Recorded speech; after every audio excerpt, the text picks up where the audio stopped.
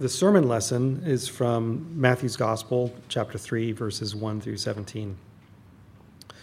In those days, John the Baptist came preaching in the wilderness of Judea. Repent, for the kingdom of heaven is at hand. For this is he who was spoken of by the prophet Isaiah when he said, the voice of one crying in the wilderness, prepare the way of the Lord, make his paths straight. Now John wore a garment of camel's hair, a leather belt around his waist, and his food was locusts and wild honey. Then Jerusalem and all Judea and all the region about the Jordan were going out to him. They were baptized by him in the river Jordan, confessing their sins. But when he saw many of the Pharisees and Sadducees coming to his baptism, he said to them, you brood of vipers, who warned you to flee from the wrath to come? Bear fruit in keeping with repentance. Do not presume to say to yourselves, we have Abraham as our father. For I tell you, God is able from these stones to raise up children for Abraham. Even now, the axe is laid to the root of the trees. Every tree, therefore, that does not bear good fruit is cut down and thrown into the fire. I baptize you with water for repentance, but he who is coming after me is mightier than I, whose sandals I am not worthy to carry. He will baptize you with the Holy Spirit and fire. His winnowing fork is in his hand, and he will clear his threshing floor and gather his wheat into the barn. But the chaff he will burn with unquenchable fire. Then Jesus came from Galilee to the Jordan, to John, to be baptized by him. John would have prevented him, saying, I need to be baptized by you, and do you come to me? But Jesus answered him, let it be so now, for thus it is fitting for us to fulfill all righteousness. Then he consented. And when Jesus was baptized, immediately he went up from the water, and behold, the heavens were opened to him, and he saw the Spirit of God descending like a dove and coming to rest on him. And behold, a voice from heaven said, this is my beloved Son, with whom I am well pleased. This is the gospel of the Lord. Our God, we thank you that you do go to such great lengths to get our attention and that your heart is always calling us home. Would you help us to respond? In Jesus' name, amen. So in the 1950s, President Eisenhower came up with a massive project, plans for the interstate highway system, where 50,000 miles of high-speed state roads would be built. And if you've driven on a highway recently on an interstate, you know that they're not winding roads. They're not roads that are going to go down and up. They're roads that are relatively straight and flat. But that's not because they were built all in areas that were straight and flat, but rather when they were coming up for the designs of these interstates, they came in with plans to clear out whatever was in the way. They wanted these roads connecting different cities to be as straight as possible in order to facilitate the most efficient transportation back and forth. And so mountains were cleared, valleys were built up, over rivers, bridges were built. All of this with the purpose to connect. It was a massive project that we all enjoy its fruits today. I was thinking about just that project as looking at our text this morning, because what we find is God is doing a very similar construction project. So think about the words we heard just a moment ago from the prophet Isaiah. We heard about mountains being made low, about valleys being raised up, about rough places being made smooth, about a highway being built. Because the problem that God is addressing through the prophet Isaiah is that something has happened between God and His people, and that the way between them has become blocked off.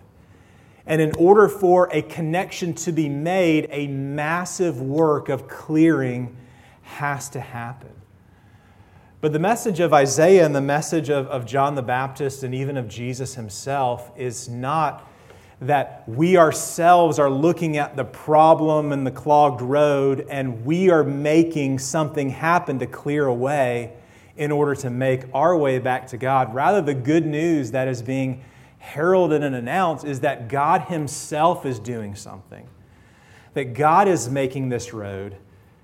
God is the one clearing out because God is the one who wants to make that connection. He is creating this highway, which gives us a beautiful window into His heart that's before us.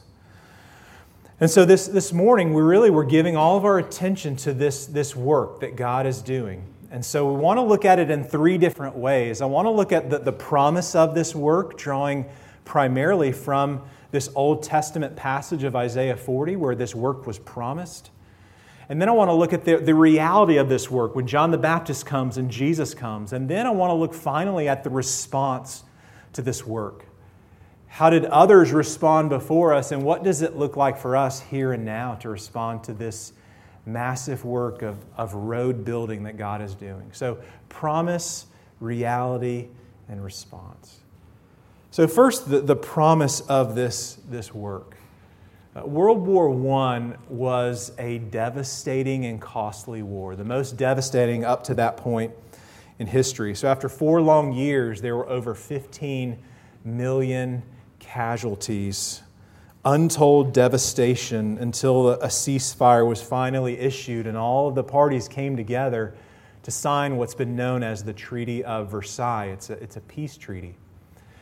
But within this Treaty of Versailles, there's a certain clause, Article 231, often referred to as the War Guilt Clause. And basically it goes like this: Germany accepts the responsibility for causing all the loss and damage to which the Allied forces have been subjected as a consequence of the war imposed upon them by the aggression of Germany and her allies. Basically, this is saying all of this is your fault and you're going to pay for it all. And there were good reasons for that. The war came at an untold cost, terrible consequences. But while this war guilt clause came with a certain power to assign blame and to make payment, it lacked power in other ways.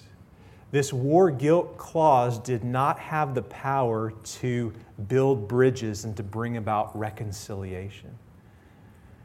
And many historians will look back at this particular war clause in the Treaty of Versailles, and they will make connections of how its inability to bring about healing and reconciliation actually prepared the way for the events of World War II and an even greater tragedy, an even greater loss at a much larger scale.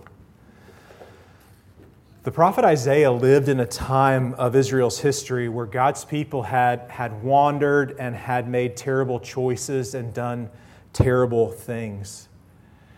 And God's message could have been very simple at this point. Basically, here's everything that you've done wrong, and you're going to fix it.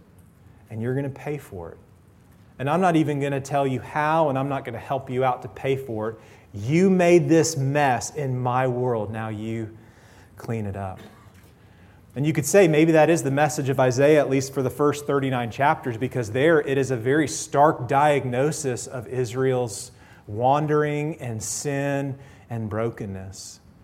And if you just stopped reading there, you might come away with that message from God. But in chapter 40, the passage that was just read, there is a sharp distinction and a turn that's made, a change in tone, a change in message, and you see it from the very first words where God says, "Comfort, comfort my people." Because what we're going to see here is a message of grace, a message of forgiveness, a message of renewal, of God saying, I'm actually going to do something drastic and unheard of to fix the mess that you have made. Many of us have been reading and hearing about the wildfires on the island of Maui. And one of the problems that the wildfires have created is that they've blocked roads. And what that means is that people can't get out, and resources and help and medical attention and service workers cannot get in. In order for resources to get in and people to get out, the road has to be cleared. And so what God is saying here essentially through the prophet Isaiah is, I'm going to make a path.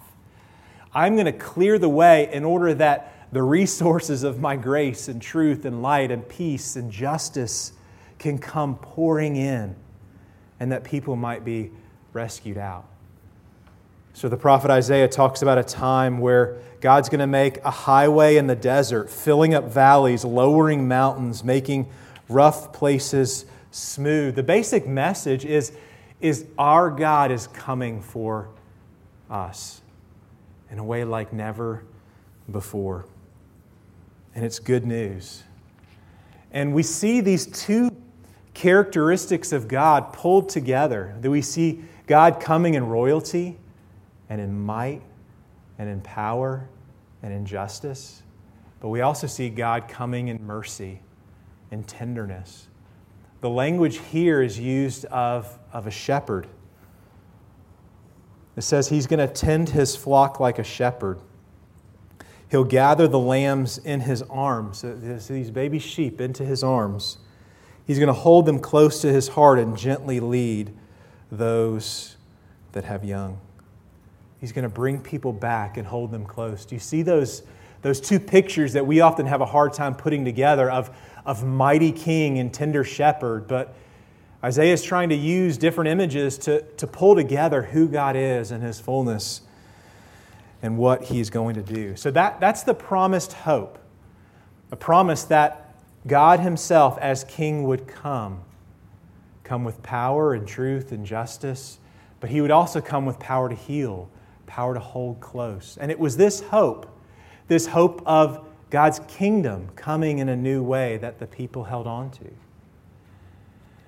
And that brings us to our second point. That's the promise of this massive construction project of God making His way back to us.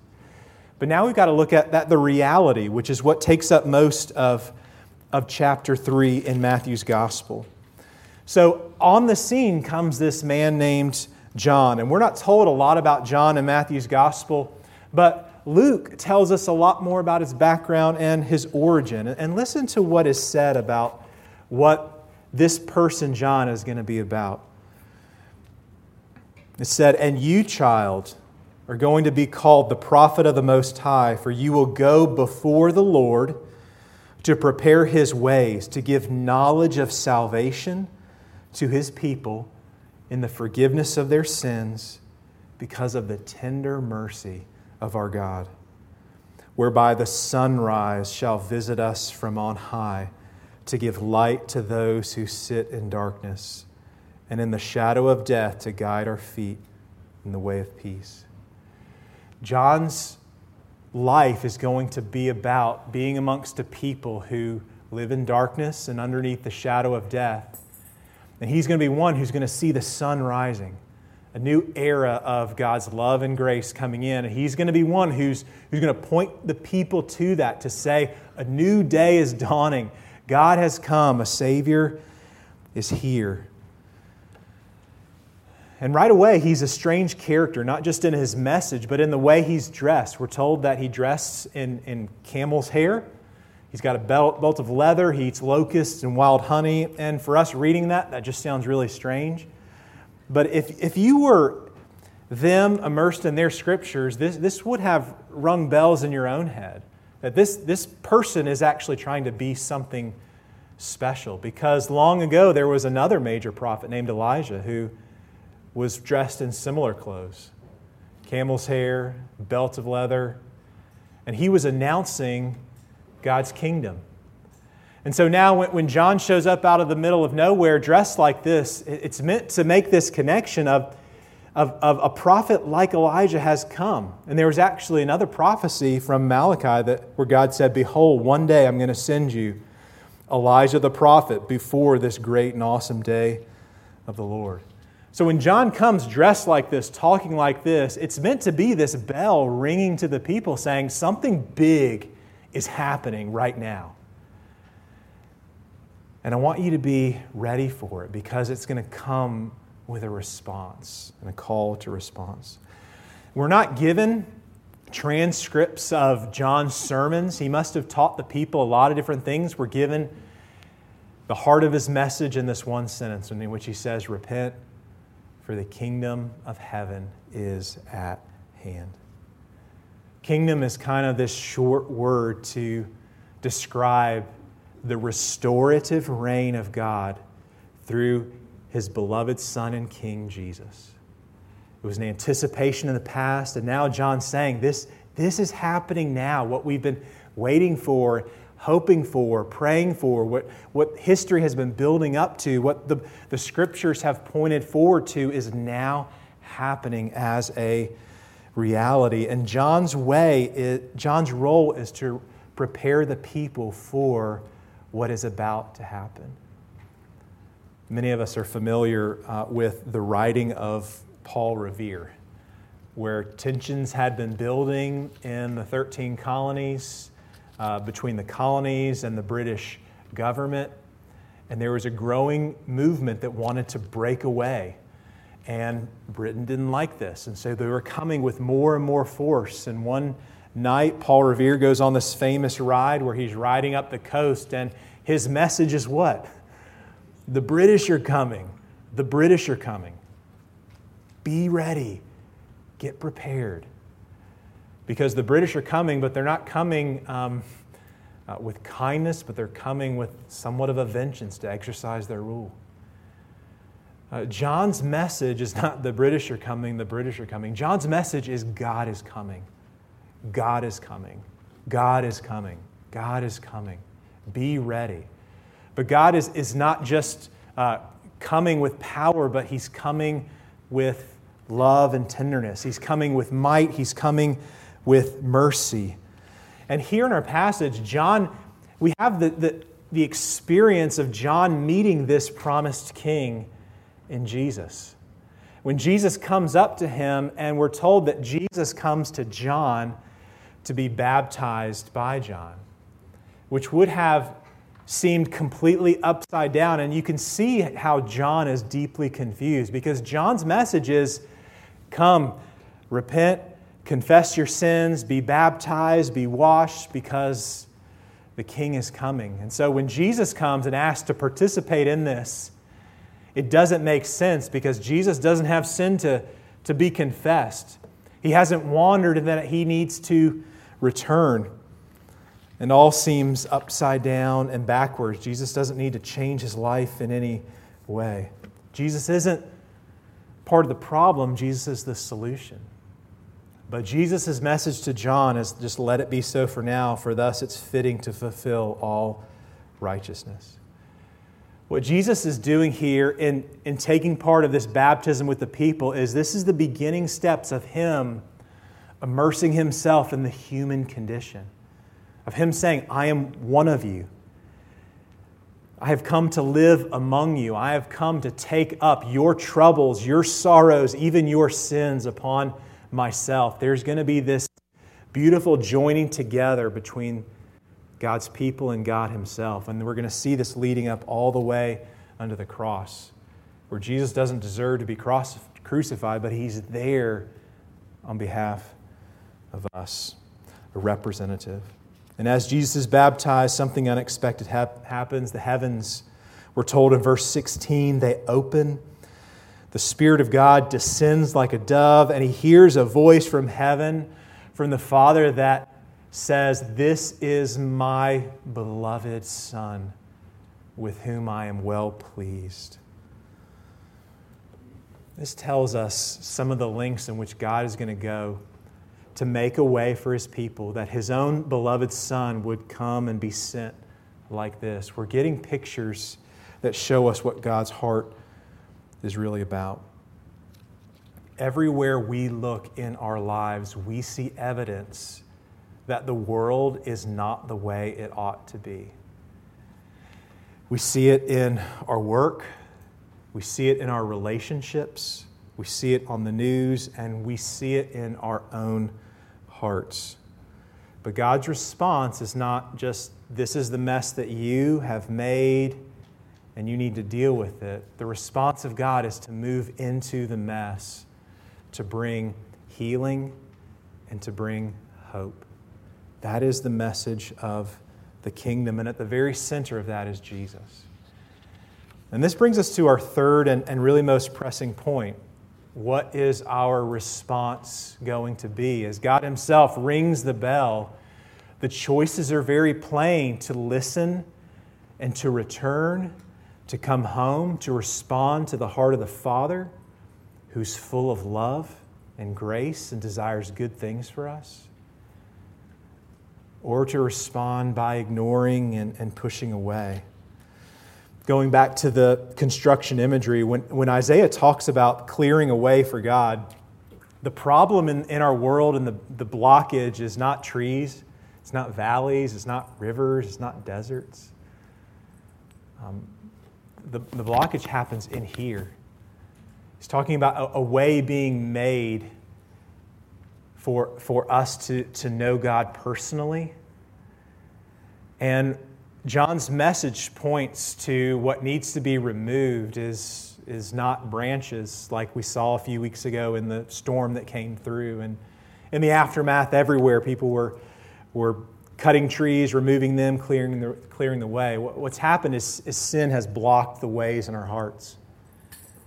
And John's trying to prepare the way for Jesus by helping the people see their need. Think about it this way. A few weeks ago, we were up kind of in the mountains, and we were actually, as you're driving through some of these different roads in the mountains, you could see where the roads were cut out. But they didn't just take a stick of dynamite and just throw it at the hill and see how much stone it could kind of blow away. What you see along the road is all these kind of lines where the rock has been drilled into deeply. And into that rock, once it was deep enough, once the hole was deep enough, they dropped the dynamite in. And then, as the dynamite sunk in, boom. That's when you saw big chunks flying off and a road being made. John's ministry is to drill the hole deep, to show the people how deep their need is. Because unless we see how deep the need runs in us, the message of Jesus is just going to wash off us. It's not going to make sense. It's not going to be good news. But John's message is one that digs the hole deep to show the people their needs, so that when Jesus comes and when He announces this good news, boom. But not in a destructive way, but in a beautiful, life-giving, healing, mending kind of way. Some hearts respond positively, some not so.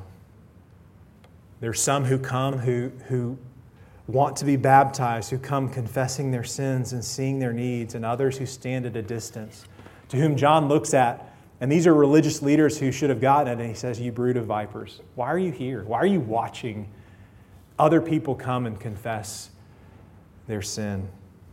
He spoke very strong language, because these leaders are going to stir up a lot of trouble for the people, and they're actually going to serve to be barriers for God's people coming back to Him.